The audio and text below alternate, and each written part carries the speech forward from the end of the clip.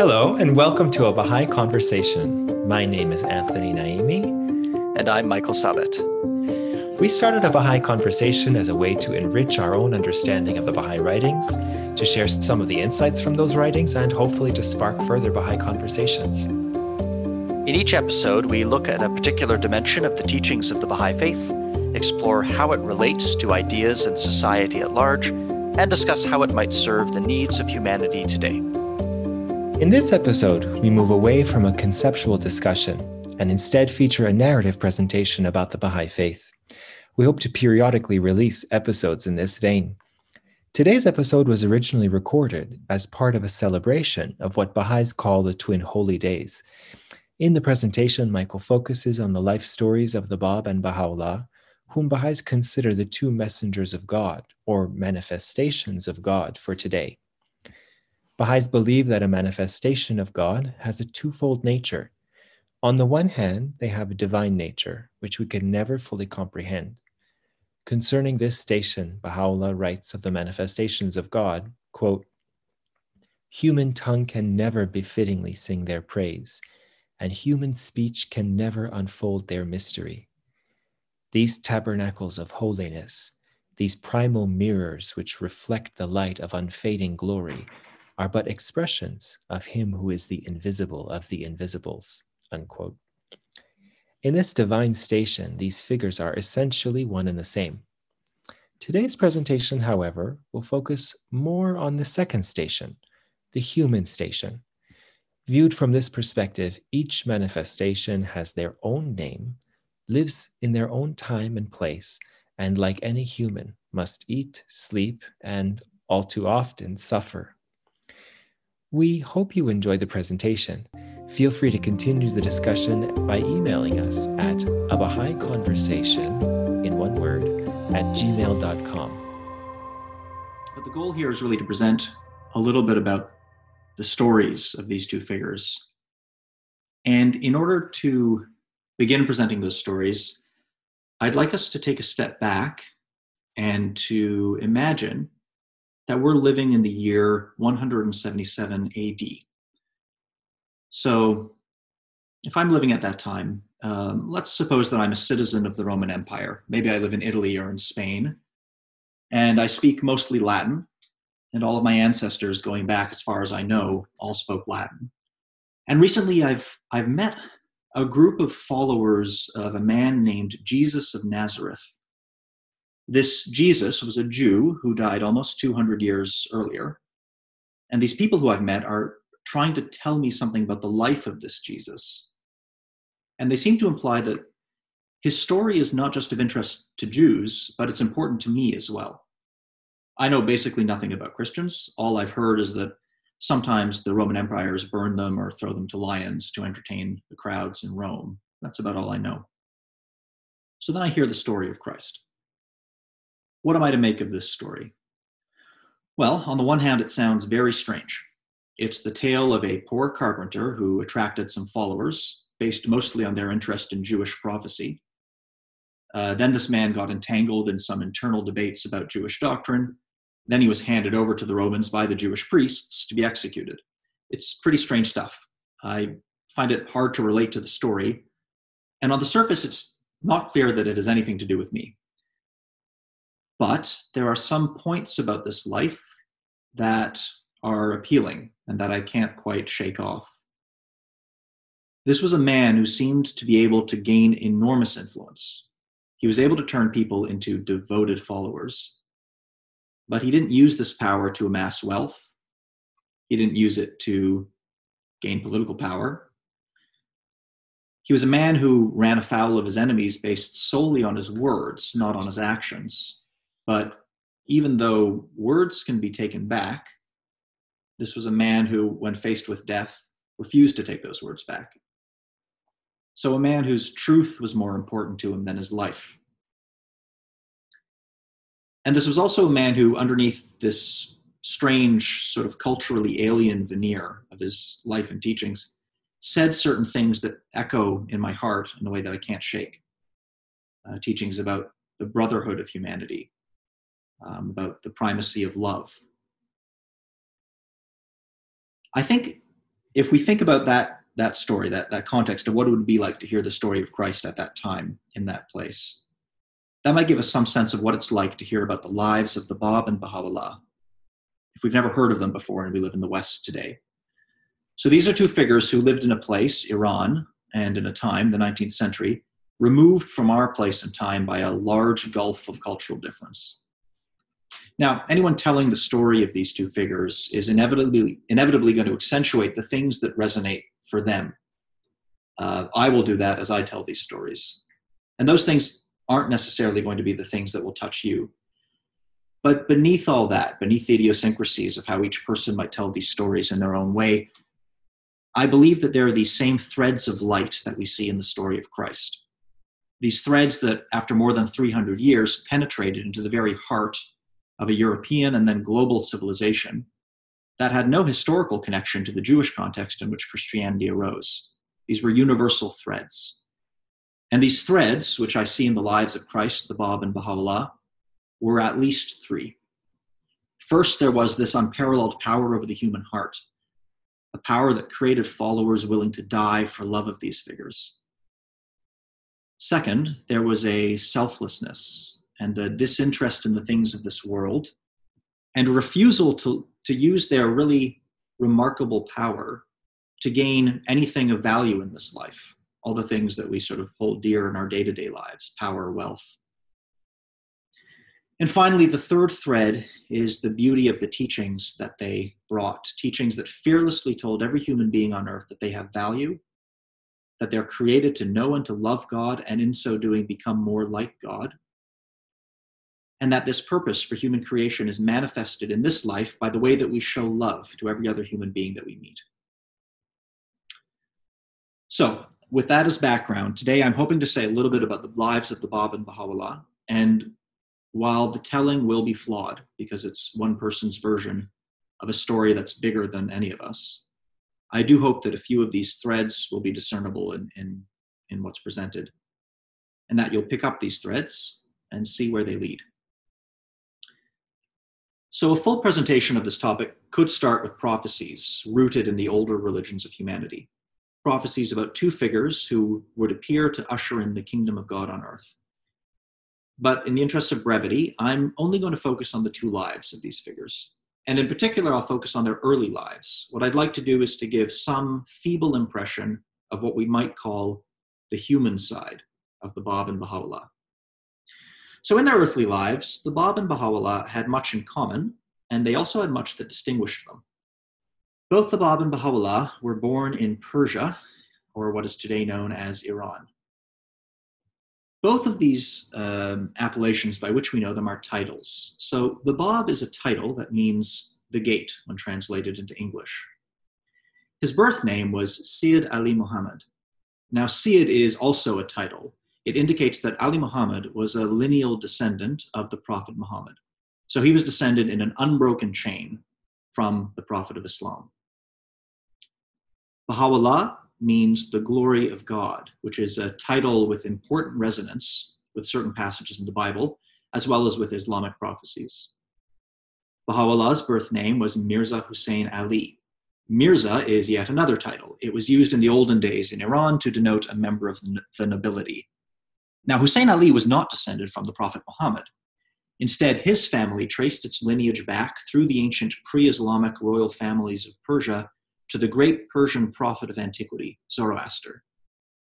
There are very few practicing Zoroastrians remaining in the world today, but it would be hard to overstate Zoroaster's influence on religious and philosophical thought in the history of the world, really.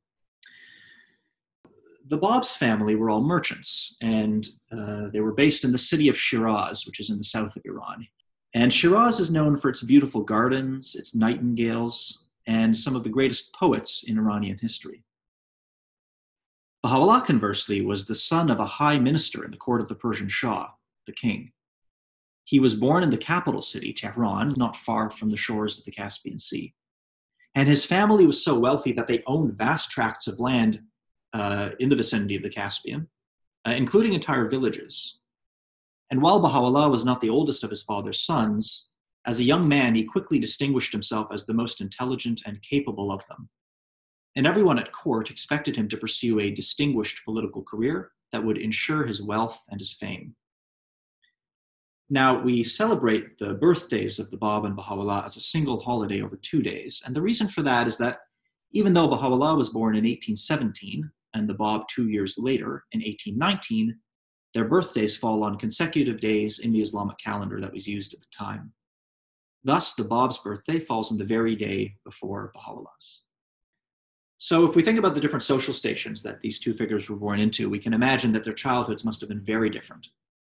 So Baha'u'llah would have been taught to read and to write. Calligraphy was a very important art for the nobility, and his own father was a master calligrapher. Baha'u'llah would have learned to ride a horse with great skill, and he would have been taught Persian poetry and courtly manners. He would also have some rudimentary knowledge of the Quran, but the nobility were not expected to learn much about religion. In fact, the clergy, which were an entirely separate social class, were considered the sole authority in religious matters.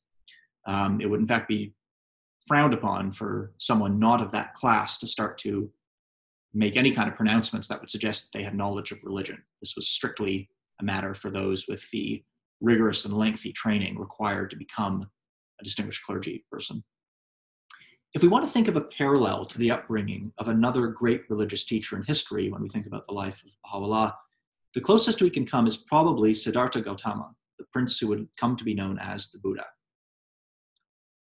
The Bab's life was very different from an early age. He too would have been taught to read and write, but not in order to rule, but instead in order to manage accounts and to trade. Some knowledge of the Quran would have been imparted to him. Again, not much, since it wasn't going to be his business in life. And in terms of upbringing, perhaps his closest parallel in the history of religious figures of the past would be his own ancestor, the Prophet Muhammad, who was also a merchant. Now, despite these different social classes and upbringings, there are strange commonalities in the early lives of these two men, according to those who knew them at this time. That would be their teachers, their friends, and their family members, who would later tell these stories to Baha'i historians. So first of all, both of them seemed to know things without being taught them. For example, so the Bab's father died when he was very young, and his uncle took charge of raising him. When he was old enough, this uncle brought him to an elementary school where he could receive a few years of schooling before going to work full-time at still quite a young age. Now, after only 1 day at this school, the teacher brought the Bab back home and told his uncle, "I have nothing to teach this child." By the teacher's own account, the Bab had provided answers to all the teacher's questions that were richer and more profound than anything the teacher himself could have taught. Now, similarly, there's a story from Baha'u'llah's youth. So while he was not yet a grown man, and having never received a scholarly education, he went to sit one day in the class of a famous theologian. The students here had spent years studying nothing but religion. They had studied the Quran, they had studied the Hadith, which are the traditions and sayings associated with the life of the Prophet and his companions, and they'd studied Islamic jurisprudence, all the centuries of accumulated Islamic writings. Baha'u'llah's visit to this gathering ended with the theologian angrily berating his own students, asking them why they still knew so little, while this stranger, this Mirza, this nobleman's son who had no relevant education at all, gave answers to his questions that showed that he eclipsed them all in knowledge, like the sun compared to a candle. So these stories can be found in the lives of both the Bab and Baha'u'llah from a very early age, and again, they are reminiscent of stories that we hear of Christ, debating with the learned when still a child. So, a source of knowledge that seemed not to be earthly was something they had in common. Another commonality between the Bab and Baha'u'llah was their piety. The Bab would spend his free time not socializing with his merchant friends in the coffee houses, but wrapped in prayer on the roof of his house or in his private chamber. Neighbors and friends would report how moving it was just to be in his presence, how the intensity, the sincerity, and selflessness of his prayers was so simple, but so powerful to witness. Baha'u'llah, similarly, always spoke in ways that showed a devotion and love for the prophets of old, which must have seemed a very strange obsession in the worldly noble class in which he moved. And a third commonality, and I think the most striking, was both men's way of being in the world. Now, here we we have to try to get a glimpse of the time and place in order to understand how unusual the early lives of these two men were.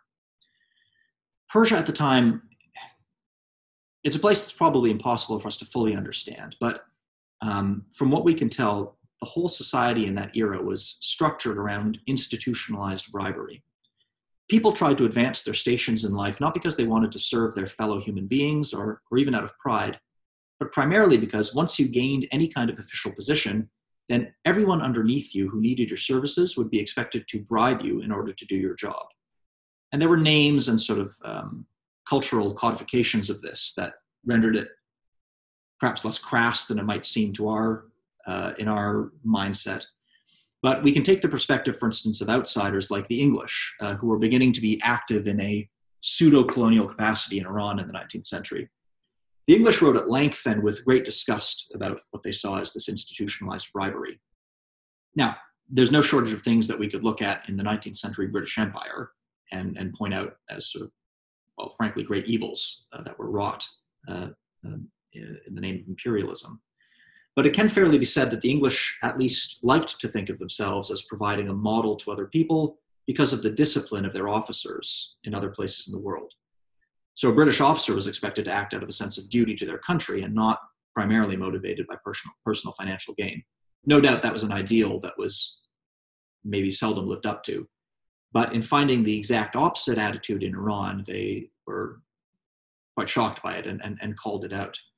Now, in that climate, and raised amongst these values, and given a social position that would have made him perfectly placed to exploit the system for his own gain, Baha'u'llah spent his youth constantly giving away his wealth to the poor in his region of the country. He came to be known as the father of the poor, even before his own father had passed away. And once his father had passed away, Baha'u'llah inherited vast swathes of land, as well as a number of household servants who were legally owned by his father, effectively slaves. The very first piece of writing we have from Baha'u'llah, and Baha'u'llah in his lifetime wrote somewhere in the order of 6 million words. An ocean of writing streamed from his pen. And the first words that we have in his writing constitute a letter written shortly after his father's death to one of his father's slaves. It's a letter written in the form of a prayer. And Baha'u'llah writes that one servant of God cannot own another servant of God. And so this man is by his very nature and essence free. And all the other household servants were similarly freed by Baha'u'llah. A strange act this must have seemed in his time and place for a man of his standing. The Bab, meanwhile, though obviously possessing far less wealth and status, also gained a reputation for generosity. One incident in particular must have struck his friends and acquaintances as almost insane. So on this occasion, he had been given some items by another merchant in trust, and he had been asked to sell them and to pass on the profits, taking a commission for his troubles. The Bab waited for a period, and then he sold the goods. Rather than take his commission, though, he not only passed on all the money that he had obtained for the sale of the goods, but he also passed on a surplus to his friend. And he explained that while he had been waiting for the best time to sell the goods, the market price for them had risen and then fallen again. And the Bab had not sold them at their peak value. He stated, well, this wasn't your fault, and so the other merchant was entitled to the maximum possible price. This may seem like a small incident in our ears, but the more we study the society and its values and what life was like in Iran at the time, we realize how contrary this was to the ways of the society. And it attracted notice. It was commented on and really drew attention to him long before he announced himself as a manifestation of God. So, while these two young men were growing up in Persia, people in that country and throughout the world were searching. Christians in America, in England, and in Germany, unaffiliated with each other, came to believe that the time for the second coming was at hand. Muslims, and particularly the Shiite Muslims, who were and still are the majority in Persia, also believed that the Qa'im would soon arrive. This was the true descendant of Muhammad, who would return to the world to uproot injustice, punish the oppressors and the infidels, and inaugurate justice. In most tellings, at the point of a sword. Now, there was one group in Persia in particular a group of Islamic scholars called shaykhis, whose teachers had given them specific signs to look for in this Qaim. And these teachers had told them that he was going to appear at any moment. Many of these shaykhis began to spread across the land. They were fasting, they were meditating, and they were praying to be guided to the promised Qaim. One of them found him on May the 23rd, 1844. This man was a mullah, or an Islamic scholar, named Hussein. He arrived in Shiraz, and he was unexpectedly greeted by a young merchant at the city gates, a man whom he had never met. This merchant invited him to his home and asked him what his mission was. And when Mullah Hussein explained that he was looking for the promised Qaim, the merchant, who was none other than Ali Muhammad, affirmed that he had found him. As proof, he took up a pen and paper, and while chanting the verses in a melodious voice, he revealed unasked the first chapter of a commentary on the Quranic Surah of Joseph. This commentary, flowing out with unbroken speed and fluidity in beautiful Arabic, astounded Mullah Hussein for at least 3 reasons that we know of. First, the style in which it was written and spoken was unmistakable. It was not in the voice of a commentator giving his views and opinions on Holy Scripture. It was instead in that same commanding voice that the Quran speaks in, the voice of God revealing his word. Second, it contained explanations and elucidations on this famous surah of a kind utterly new, utterly beyond the conventional understandings of Islam that Mullah Hussein was so well versed in already. Now, as someone myself who does not come from an Islamic background and who can't claim to be well versed in the intricacies of Islamic thought the way Mullah Hussein was, I've tried to think, how can I understand Mullah Hussein's astonishment? And this is the best I can come up with. So I've read that when Beethoven, the composer, began to really hit his stride, let's say around the Fifth Symphony, which is the famous dun, dun, dun, dun, sort of an iconic piece of music today. But at the time, audiences didn't know what to make of this new music. Until then, Beethoven had sort of been a continuation of the style of Mozart, who I believe he had actually studied with when he was younger. Now there was a break. This new music was so different, so radical, so new that some people questioned whether it was music at all. Some of the audience would walk out of his performance, but others sat spellbound, listening with new ears, as though the music itself had remade them, given them new ears with which to listen to it. I think that whatever it was like to be in the audience when Beethoven unveiled this new music, if we could have been there, maybe we would have the faintest glimpse of what Mullah Hussein heard in these challenging new words of the Bab. And there was a third reason for Mullah Hussein's astonishment. And this was the impossible thing. Mullah Hussein was on this quest for the Qaim because his own teacher, a man named Sayyid Kazem, had repeatedly told his students that the Qaim was here in their midst, and that once he himself died, they had to fan out and find him. Now, before Sayyid Kazem's death, Mullah Hussein had once asked this man, his teacher, whom he revered and respected, "Can you please write me a commentary on the beloved Surah of Joseph?" This surah, or chapter in the Quran, is beloved. It's known as the best of stories. It's the retelling of the story of Joseph, as we may be familiar with from biblical context. And it's a story that stresses the unearthly beauty of Joseph. And so in some ways, it reads almost like a love story. And Mullah Hussein loved this surah, as many Muslims do, and so he hoped that his teacher would write a commentary on it to reveal its secrets. But Sayyid Kazem had replied that a commentary like this was beyond his capacity.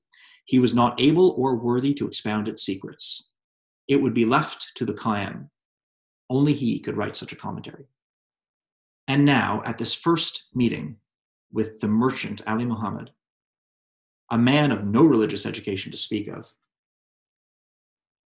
Ali Muhammad had unasked revealed this commentary, the exact things Sayyid Kazem had promised the Qaim would do. So I'll tell the rest of the story more quickly. 17 other people found the Bab in the same way Mullah Hussein did, independently. Only then did the Bab permit them to start to spread throughout the land and teach people about him and his message. This new faith spread like wildfire. Religious scholars were divided. Some became his most ardent supporters, some his bitterest enemies. But even the fact that any religious scholars heeded him is quite remarkable in the history of religion. It may mark the first time that those who were part of the clerical order of a previous religion in any numbers became adherents early on of the new message. But it was the masses of Iran who became his followers, the common people. These were the disempowered and downtrodden of Iran who heard in the message of the Bab a promise of justice and an affirmation of their own nobility and worth that was so cruelly denied to them by the established social order. While these early followers were fanning out throughout the country, the Bab gave his first disciple, Mullah Hussein, a very specific mission. Go to Tehran and give a copy of the Bab's writings to the nobleman Mirza Hussein Ali, the man who would later come to be known as Baha'u'llah. When Baha'u'llah received this message, he read only a few lines, and then in the presence of the messenger to whom Mullah Hussein had imparted the writings to give to him, Baha'u'llah proclaimed that this was the same voice that had revealed the Quran. Without hesitation, he accepted the claim and station of the Bab and immediately became one of his most ardent supporters and advocates. The Bab and Baha'u'llah never met in person, but the writings of each testify to the mystical connection between them and to their great love for each other. The Bab gave himself the title of the Gate on the very first night of his mission when he met Mullah Hussein. And this title embodies the nature of his mission and explains his relationship to Baha'u'llah. So the Bab explained that, on the one hand, he was the gate through which humanity would pass into its collective maturity. As such, he had come to mark a break with the specific form which Islamic civilization had reached at that time, a rigid form that had, as all religions over time had come to be encrusted with man-made superstitions and prejudices. And at the same time, the Bab was the gate through which the supreme manifestation of God, the promised one of all ages, would soon arrive, with a new message that would form the basis of a future world civilization. This promised one is referred to throughout the Bab's writings as he whom God will make manifest. This promised one is none other than Baha'u'llah, whose mission would begin after the Bab's own death. Once the Bab and Baha'u'llah arose to teach this new faith, both of their lives as they had known them were effectively over. We can begin with the story of the Bab, which from this point on is dramatic, powerful, and tragic. A detailed telling, including the heroism and suffering of his followers, would take too long to tell, but the basic story is this. The Shiite Muslim clergy realized that if the Bab's claims were taken seriously, their own authority would be over. It was the same danger that the Jewish Pharisees had seen in Jesus Christ 1800 years before. And so they wielded their influence on the one hand to pressure the government to eliminate the Bab, and on the other hand to rile up the mob to attack the Bab's growing number of followers. We can begin with the tale of what happened to the Bab himself. He was sent from city to city in Iran in an attempt to stamp out his influence. And eventually he was imprisoned in 2 fortresses in the remote northwest of Persia. First, the fortress of Maku, which is a castle at the base of a great cliff, and then to the even more remote fortress of Shirik, truly in a at the time a very desolate and remote part of the country. Today it's either in or near Azerbaijan. Everywhere he went, the people who were supposed to be his captors and guards came under his spell, and the number of his followers continued to swell. And so he had to be sent further and further and further, and it didn't work. No matter how far they went, no matter how hostile the population to which he was sent, he always attracted more followers. He always transformed hatred into love. And so eventually the clergy saw no other course of action but to convince the prime minister that the only way to deal with this threat to the established order was execution. And so in 1850, the Bab was martyred. He and one disciple, who refused to leave his side, were tied to a wall in the public square of the city of Tabriz. A firing squad of 750 guns took aim at the 2 men, opened fire, The results of this event are a story in itself, which we can leave for another day in the interest of time. But suffice it to say that eventually the execution achieved its end, and the two men were slain. Meanwhile, in the decade following the Bab's declaration in 1844, scholars estimate that roughly 20,000 of his followers were executed in Iran. Some, like the Bab, were sentenced to death for heresy by the local clergy and executed in ones, in twos, in dozens. Others, in cities like Niariz and Yazd, were besieged by the hundreds and even thousands by their own fanatical neighbors, who were whipped into a frenzy by the clergy and eventually supported by the imperial army sent to restore order. Here, the numbers of dead could reach the hundreds and the thousands. After a particularly savage set of persecutions across the country in 1852, all of the Bab's foremost disciples were dead. The only remaining leader of any note in the Babi community was none other than Baha'u'llah.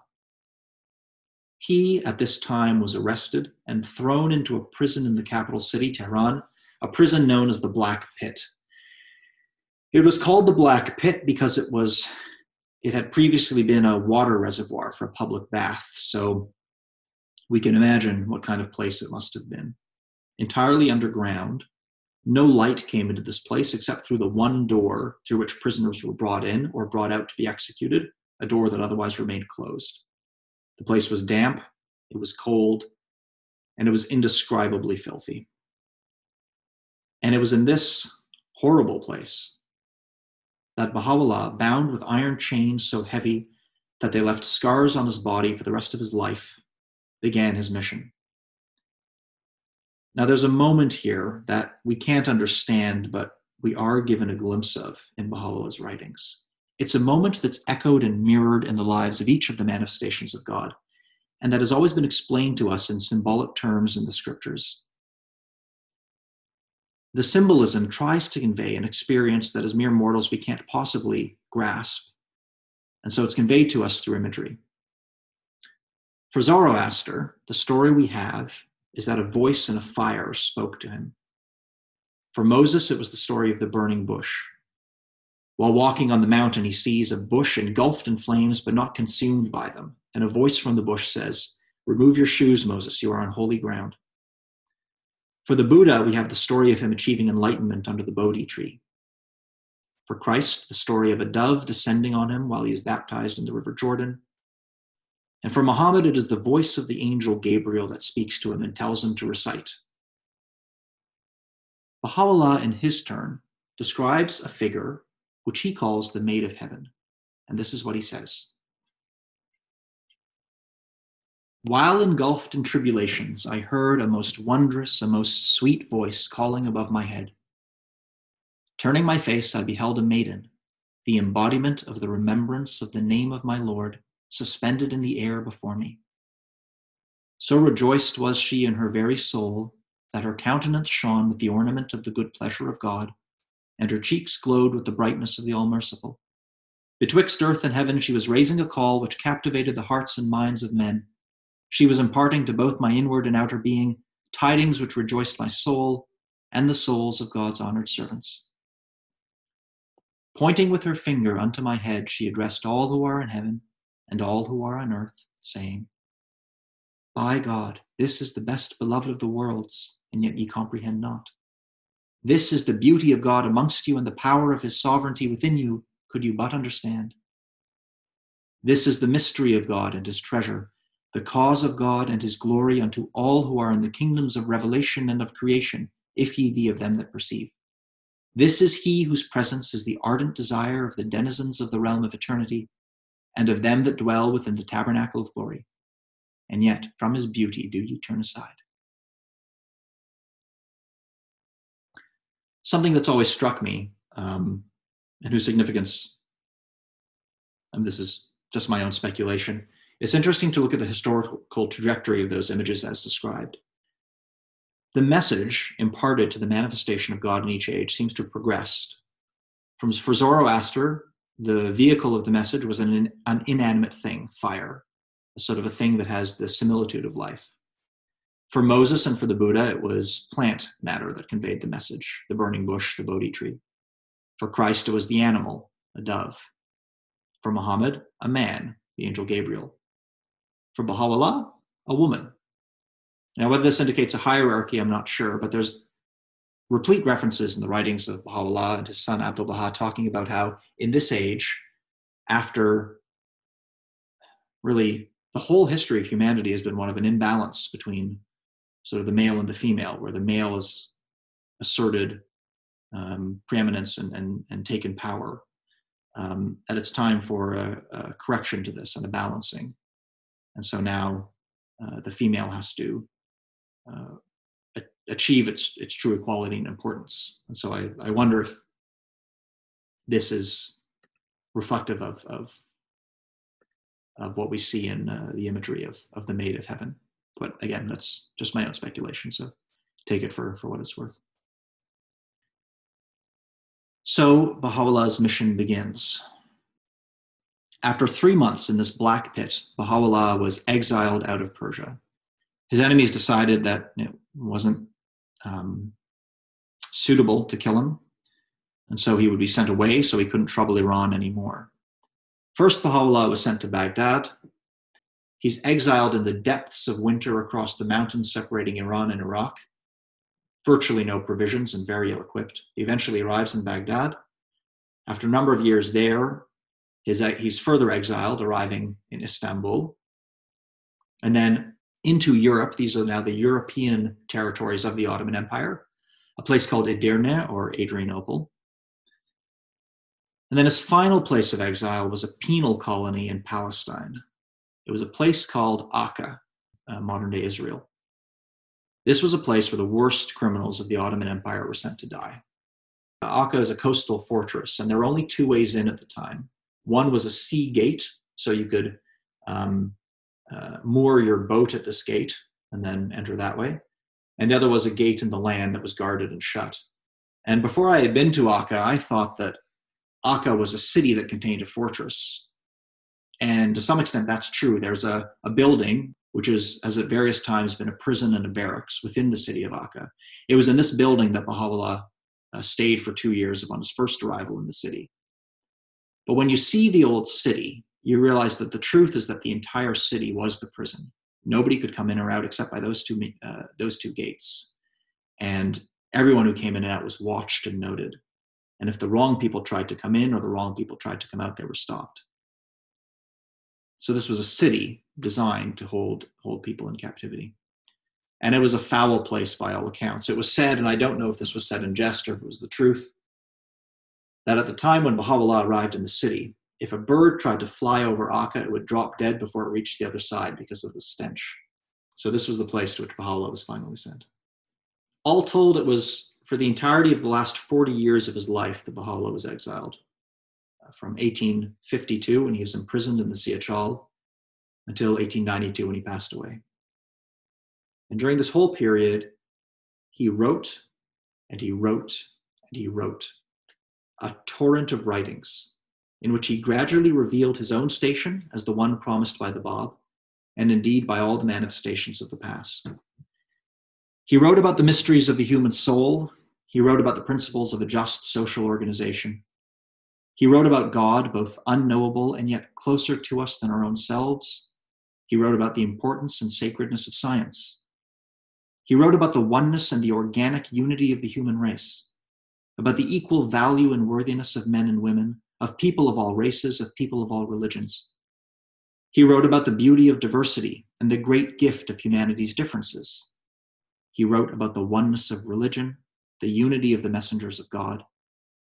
He wrote about a new kind of politics, a new kind of society, a new world, and the end of war. He wrote, and he wrote, and he wrote, as his enemies conspired to exile him, attempted to murder him, and defamed him. Baha'u'llah passed away in 1892, and his earthly remains are buried outside of Akka. The Bab's remains were brought at Baha'u'llah's instruction from Persia, and the Bab is today buried across the Bay of Akka on Mount Carmel, which is a place prophesied in the Bible. For Baha'is, these are the two holiest places on earth. So outside of this old city of Akka, there's a place called Bachi, the final place where Baha'u'llah dwelt. Bachi is a mansion. Beside it, there's a small building where Baha'u'llah's earthly remains are interred.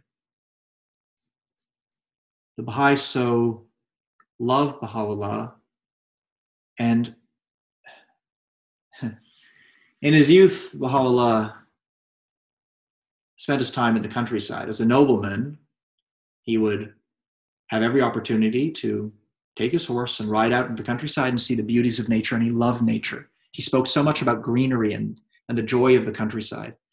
He said that the city was the place of bodies, but the countryside was the abode of the soul. And yet for so long, he was deprived of greenery as he was exiled from hostile city to hostile city, from prison to prison. And so now around his resting place, the Baha'is have devoted time, energy, and their resources to building a beautiful garden to provide Baha'u'llah what he was denied for so much of his life. And then across the Bay of Akka on Mount Carmel, a mausoleum has been built for the Bab. This is the shrine of the Bab. And it too was a labor of love of the Baha'is. And it too is surrounded by gardens. And during the daytime, the golden dome reflects the sunlight, and at night it's illuminated. And really it's been described as rivers of light pouring down Mount Carmel. Because not only is there the shrine in the midst of the mountain, but terraces have been built from the very summit of the mountain all the way down to the shrine, and then beyond it down all the way to the bottom of the mountain. So this is another place of pilgrimage for Baha'is. Now, I thought that I might conclude with an artistic presentation. So I explained that this presentation was conceived for the twin holy days, the birthdays of the Bab and Baha'u'llah. And recently, the twin holy days in the years 2017 and 2019 were of particular significance because those marked the 200th anniversaries of the births of Baha'u'llah and the Bab, respectively. And on those occasions, Baha'is throughout the world in different communities came together in their communities to create artistic expressions of their love for these two figures. And they sent these to the Baha'i World Center, where they've been put online. And so if you go to the sort of official Baha'i website at baha'i.org, you can find, if you hunt around, you can find a sort of a repository of these artistic expressions. And they're remarkable because they're all so different. They are embedded in the cultural traditions and ways of making art of each of these peoples from around the world, such different peoples. Ireland, Australia, Malaysia, Thailand, Vietnam, USA, Spain, Bolivia. I'm just listing off sort of the first ones that come to the eye. France, Kazakhstan, Sweden, Turkey. They're all so different, and yet they're animated by that same spirit. Just this tribute of love to these two figures. And so I wanted to share one that when I first heard it was particularly moving. I can't say why. I mean, artistic taste is to some extent pretty idiosyncratic. So this is just a rehearsal. It's not even the final presentation, but it's a rehearsal of a choir in the Democratic Republic of Congo. And it was recorded on the occasion of the birth of Baha'u'llah in 2017. At this point in the original presentation, Michael shared the choral piece he just mentioned. If you'd like to hear it, the exact web address will be included in the show notes to this episode. You can find artistic contributions from around the world for both bicentenary celebrations online at bicentenary.baha'i.org with no apostrophes. The first time I gave this presentation, I was trying to work out on the fly why that one in particular had impacted me. And I guess the two things that sort of popped in my head were, one, I find the harmonies beautiful. There seems to be sort of a kind of spontaneity that comes across, but also very polished in a way. And as someone who's been in choirs that have struggled to master songs with much less complex harmonizations, I think I find that very impressive. But beyond that, I guess I can't understand what they're saying, and yet I feel like I fully understand what they're saying. And that's, I get that impression every time I listen to that. And that's very powerful, and I think is reflective of what Baha'u'llah is trying to guide humanity to when he talks about the fact that unity and diversity are not anathema to each other. They find truth in each other. And the vision that Baha'u'llah and the Bab have held out, that humanity can overcome this moment when it seems that all we see is the division that comes from diversity and the fear that those different from us are going to take from us, and that if we don't fight for ourselves, then others will overcome us. He says that this is just the mirage, and behind it, the truth is unity. And once we can understand that, and once we can learn to live that unity, then we'll see what our diversity is for. That is not a curse, and it's not a detriment. It's not something to be overcome. It's our glory and our beauty. But only once we see that unity. And I think it was to help us see that unity that the Bab and Baha'u'llah were both willing to suffer so much in their lives.